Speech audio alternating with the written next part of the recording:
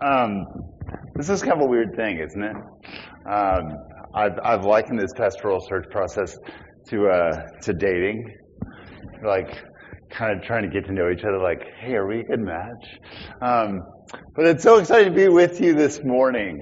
This process started a long time ago, back in January, and so it's very surreal to finally be here with you. I was able to visit a couple months ago, and just been so heartened by the people here, getting to know the PSC, the staff, and so it's a real pleasure to be here. So Tom and Wade just started a sermon series on 1 Thessalonians, as you might know, and today we're taking a break from that to go into another letter from Paul, 1 Corinthians. Now, I just want to acknowledge the elephant in the room. This is a weird thing that we're doing. It's kind of like I'm trying out. And that's a strange thing, right? I think trying out is probably a bad metaphor for it. What I want to encourage you to do is think about this as a matter of discernment, a matter of discerning. Am I going to be a candidate that preaches the gospel to you, that unpacks the word? And I'm also trying to discern. So we're both very dependent on the Spirit this morning. But as I was thinking about this task, I think the passage I was led to was this beautiful verse in 1 Corinthians chapter 2, verse 2. Paul says, "For I decided to know nothing among you except Jesus Christ and Him crucified." I thought, that's a really good verse for me. That's my goal. That's my ambition, my aspiration as I consider the call here at IGC. One last caveat before we get started. I have a moderate condition of cerebral palsy. I am awkward just by nature, but that's not. I move awkwardly, and it's caused by my cerebral palsy. So I just want to let you know that. Now, I'm sure that y'all have heard of humble bragging. Humble bragging. According to the very scholarly, crowdsourced Urban Dictionary, a humble brag is, quote, when you, usually consciously, try to get away with bragging about yourself by couching it in a phony show of humility. So, when you're in an interview and they ask you, what's your most prominent weakness? And you turn it into a way to show your strength, right? I just care too much, right? I'm really perfectionistic. In other words, let me humbly tell you that I think I'm capable of perfection. It's a useful term, humble bragging. Although it taints the beautiful word humble, the older term was less precise. False modesty, remember that? False modesty. A joint Harvard-UNC study revealed that humble bragging actually evokes a more negative response than just pure boasting. Humble braggers did more damage to their likability with others than normal braggers. And the reason, explained the researchers, was that at least those boasters explicitly were authentic, right? So we're going to look at boasting today. And you might think, well, I don't really boast. Careful. Is that a boast? Ooh. We got meta. My hope is that God's Word actually does a surgery on us and shows us, reveals to us how we do boast. And more importantly, on what we boast. So I've divided this sermon up into 3 points. Before we get started, though, let me pray for us. Father in heaven, Lord, we ask for your Spirit to come. We thank you that you're a God who speaks to us, that you love to speak to us, to tell us about who you are and about who we are in you. And so, Lord, we pray that your word would speak clearly. Father, I confess to you my own weakness. Would you be strong, Father? We pray this in Christ's name. Amen. So our 3 points today are the boast of the flesh, the boast of the flesh, the boast of grace, and the boast in the cross. The boast of the flesh, the boast of grace, and the boast in the cross. So first, the boast of the flesh. So let's lay out the context here. So Corinth was a coastal city. meaning that it was a cosmopolitan, diverse place where people are constantly rubbing shoulders with each other. There was lots of trade. There was a new rich. The Romans took over, when the Romans took over Corinth from the Greeks, they actually colonized it with a bunch of freed slave people. And so there wasn't a lot of nobility in Corinth, a lot of new merchants that had kind of gotten rich quickly. And the Apostle Paul had planted a church here in Corinth, and he was writing them to correct them. He was concerned. Now, Paul mentions boasting in verse 29 and verse 31. I've been watching a documentary called The Last Dance about the 1990s Chicago Bulls. And there's this whole debate about whether Michael Jordan is the GOAT, right? The greatest of all time. The debate was exacerbated when LeBron James, who I'm sure we don't like here, LeBron James, called himself the GOAT after a very, I'm sure, memorable NBA Finals. But isn't that against the rules, right, to call yourself the GOAT? Now, not many of us, I imagine, struggle with that kind of boasting. It's not socially acceptable. But you can boast without speaking, like the kind of car that you drive, or your house, your clothing, what school you attended, what school your kids attend. Sometimes we boast in our silence, like when we don't take responsibility for our sins, our weaknesses. Have you ever boasted in a fight with your spouse or a friend? I never do that. Really? Or I always. Boasting. But Paul gives us here a deeper meaning of boasting. In verse 29, look at verse 29. It says, so that no human being might boast in the presence of God. Now, the way that Paul uses the term boast is more akin to prove oneself, or even trust in. So how will you prove yourself before God? When you present to God, you say, this is who I am. This is why I exist. We all labor to prove ourselves to our parents, to our children, even to ourselves. Boasting. And Paul names specific areas we boast in verse 26. Look at verse 26. For consider your calling, brothers. Not many of you were wise according to worldly standards. Not many were powerful. Not many were of noble birth. He names three attributes there. There's first wisdom. That is intelligence, intellect. Where were you educated? And then he mentions power. That is influence over others. It can be social influence, cultural, political, familial. And then noble birth, which covers inheritance, income, right? Back then, income was a lot more stable. It was about who you were connected, who your family was. That phrase, worldly standards, that Paul uses, is actually the Greek word for flesh. Sarx. Flesh, according to the flesh. In other words, what we seek to prove ourselves in our own natural abilities, like who we are, what we're trying to achieve. Now, worldly standards is not an unfaithful translation, because our fleshly nature is always shaped by the culture we live in. Right?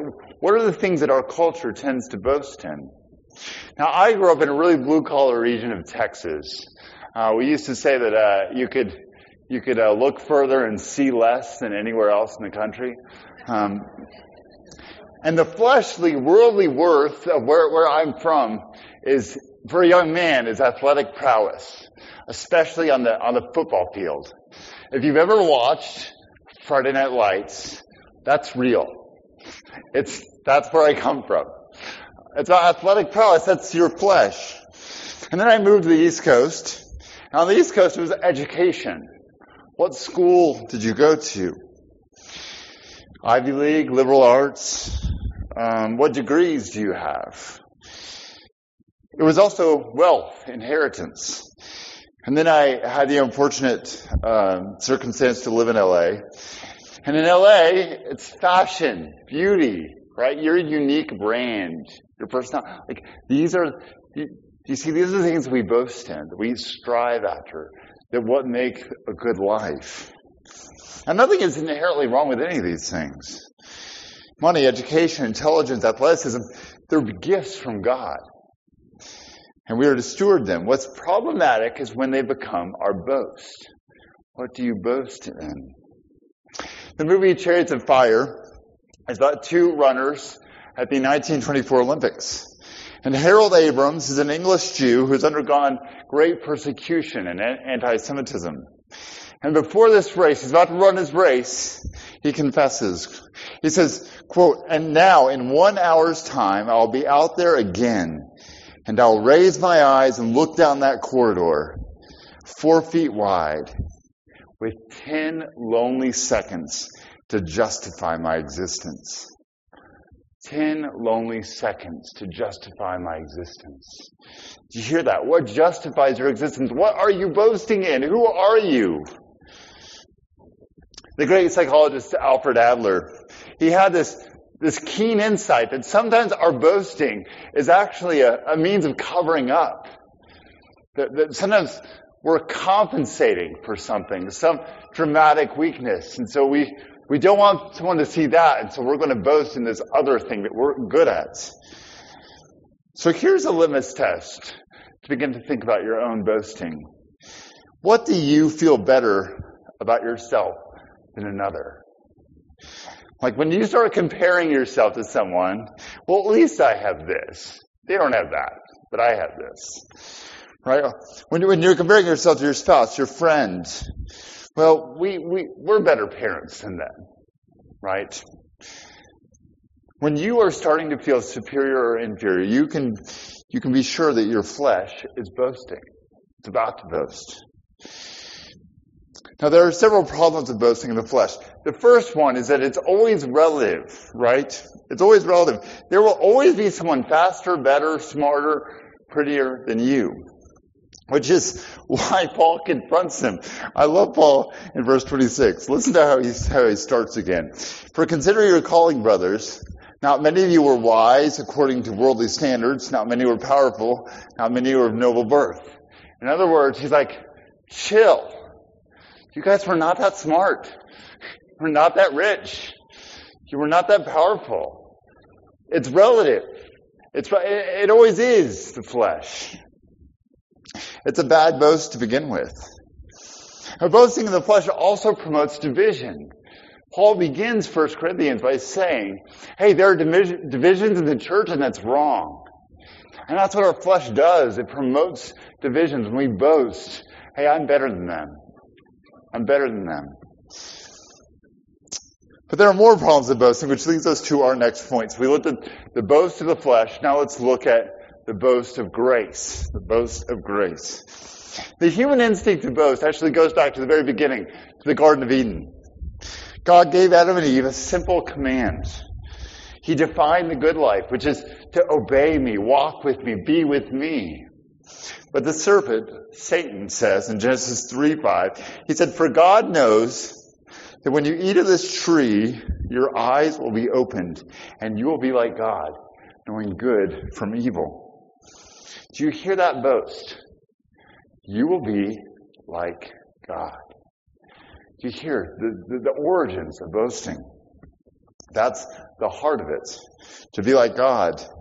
We try to define and achieve good, truth, and beauty apart from God, which is futile and silly, because who is the one true, good, beautiful, and true one? It's God. Now, Paul is actually he's using Jeremiah chapter 9 right here. He's unpacking that. So let me go to Jeremiah chapter 9, verse 23 and 24. "This says the Lord, let not the wise man boast in his wisdom, let not the mighty man boast in his might, and let not the rich man boast in his riches. But let him who boasts boast in this, that he understands and knows me." What God says here is, like, those things that you're going to boast in, your might, your power, your strength, your wisdom, they're meaningless. Because compared to me, compared to the God who created all things, they're insignificant. It's like me saying I'm the greatest basketball player in the world. That's absurd and ridiculous. Absurd. But God, Knowing the greatest basketball player in the world would be incredible. That's what God is saying. I am the one worth knowing. I am the one worth boasting in. He's the only sound basis for boasting. And that makes sense, right? Because the things that we boast in, our intelligence, our relationships, where did they come from? They came from the Lord. Did you decide what parents you were going to be born to? Did you decide to be smart at a certain thing or not? No. It's all from God. We are actually most sane. We're most sane when we are humble and we recognize that God is the one who gave us everything. Everything. That's what it means to begin to boast in the Lord.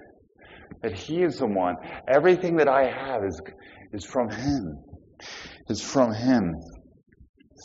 And the Lord is not content to leave us in our arrogance. Look at verse 27. It says, but God chose what is foolish in the world to shame the wise. God chose what is weak in the world to shame the strong. God chose what is lowly and despised in the world, even things that are not, to bring to nothing things that are. God is trying to get our attention to say, listen, what you're boasting in is ridiculous. There's a reason why we love underdog stories. We love underdog stories. I just watched a movie about Kurt Warner, right? He led the 1999-2000 St. Louis Rams to the Super Bowl, undrafted. It was his rookie year. He played for the University of Northern Iowa. And you're like, I've never heard of that. Exactly. Kurt Warner, the underdog. He shamed the strong. Shamed the strong. And that's what God is saying. I want you strong, you wise, to realize that there is something different. That I am the one.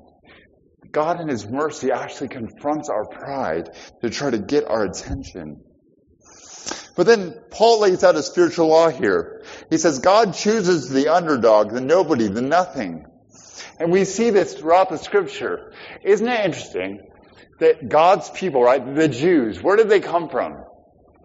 They came from a 100-year-old man and a 90-year-old barren woman. And God tells them, you're going to have offspring like the stars. Or think about Moses, the very mouthpiece of God. He's a stutterer. Or think about David, the runt of the lot, and he is going to be the warrior of Israel. Time and time again, God is choosing the weak, God is choosing the foolish, so that He can show us that He is the one. He is the powerful, almighty God. But here, I want you to see what God's boast actually is. The Lord's boast. Did you catch it over and over again? It says God chose what is foolish. God chose what is weak. God chose what is low. So often our boasts are about trying to get control. If I can get this much money, then I can control my life. If I can get into this school, then I can control. But here, God is saying, I am the one who controls. I am the one who chooses, and yet He chooses out of sheer grace. The Lord's boast is this, it is grace. He says, I am the one who will choose. The weak, the foolish, they don't deserve it. But God gives grace. God gives grace. And not only that, but the Lord actually boasted His grace. In the Old Testament, when Moses asked to see God's face, you know what God does? He declares His name. And His name, listen to this. The Lord, a God merciful and gracious. Do you hear all of a sudden, it confronts our flesh. Our flesh constantly goes to a works righteousness. I want to prove it, I want to achieve it, I want to accomplish it. And God says, no, I am a God of grace. That's who I am. Grace levels all our boasting. We don't deserve any of it. I want to take you back to my high school physics class. In AP Physics, we had to construct a hovercraft and a mousetrap car, all these things. And I was terrible at physics. Terrible. My dad was a college professor who taught physics. And so my modus operandi would be to not work on the project until the night before it was due, and then go to my dad and say, "Can you build this?" And he would, because he was gracious. And I made an A in high school physics. Now, did I deserve that? Oh, no. I had no room to boast. I had no room to boast because because my dad did it all. He did it all. And that's what Paul is saying here. Paul is saying that don't you see that God has chosen you? God has chosen you, and you have no room to boast, and yet you can boast in the Lord and His grace for you. And look at verse 30. Look at the riches of this grace. And because of Him, that is, because of the Lord, you are in Christ Jesus, who became to us wisdom from God, righteousness and sanctification and redemption. In other words, all those things that we so long for. We long for security, for significance, those things that we boast in, riches. In Jesus, we have it all. This gift of grace that we no longer need to be insecure. In fact, the simplest Christian is wiser than the most brilliant Harvard professor who does not know the Lord. Right? The poorest Christian is richer than Jeff Bezos. The most basely born Christian is more noble than the King of England. Because this is who Jesus is. He gives us all of these wonderful, wonderful riches, righteousness and sanctification and redemption. Righteousness, that is a different standard. We can stand before the Lord. Sanctification, that is a new power, that we can actually live according to how God has made us. And redemption. Remember that desire to be noble born, to belong? Redemption is the truth, the doctrine that we have been purchased by God. We belong. That is the boast of grace. The boast of grace. Now finally, the boast of the cross. Paul gets personal here in chapter 2. Look back at chapter 2. And I, verse 1, when I came to you, brothers, did not come proclaiming to you the testimony of God with lofty speech or wisdom. And then skip down to verse 3. And I was with you in weakness and in fear and much trembling. And my speech and my message were not impossible words of wisdom. What Paul is saying here is he's saying, hey, listen, in the church, there's a new standard a new cultural standard. It's not power. It's not wisdom. And I also, when I came, I abided by that standard. I was weak. I was trembling. I was fearful. He did not come with the most intelligent sermons. He did not come imitating the Greek rhetoric that was so popular in Athens, just 50 miles north. He came in weakness and in fear and in much trembling. Remember compensation? Compensation tries to hide your weakness. What does Paul do here? He names it. He says, I am weak. Because when you have Jesus, you actually have the freedom to name your weakness. If you have all of Christ's redemption and His sanctification, you can name the fact that you are weak because you are. That's the truth. That's the truth. And the key, why Paul does this, is buried in verse 2. We started here, and we're going to end here. For I decided to know nothing among you except Jesus Christ and Him crucified. Now, I know, when you've been around the church for a long time, the cross kind of loses some of its novelty, its significance, its depth of meaning. Listen to how the 20th century English writer Dorothy Sayers talks about the cross. She was living in a day when the British, in the 1940s, when the British elites wanted the morality and the virtue of Christianity without the doctrine, the theology. And she says this, it is the dogma, that is the theology, that is the drama. Not beautiful phrases, not comforting sentiments, nor vague aspirations to loving kindness and uplift. nor the promise of something nice after death, but the terrifying assertion that the same God who made the world lived in the world and passed through the grave and the gate of death. Show that to the heathen, and they may not believe it, but at least they may realize that here is something that a man might be glad to believe.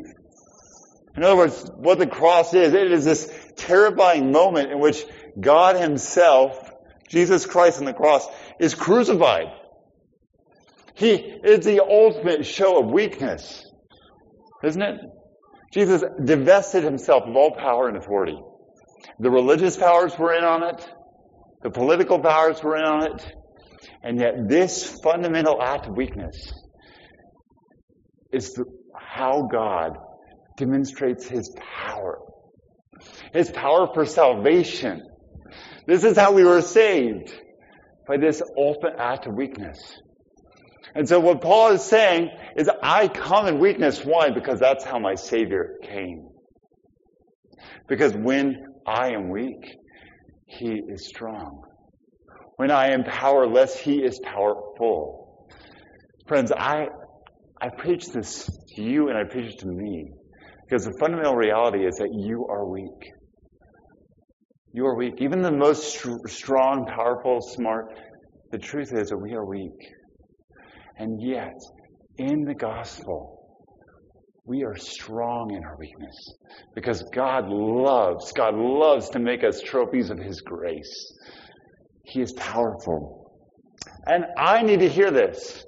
Because let me tell you, if Lord willing, you call me to be your pastor, I am going to fail. I'm going to sin. I'm going to screw up.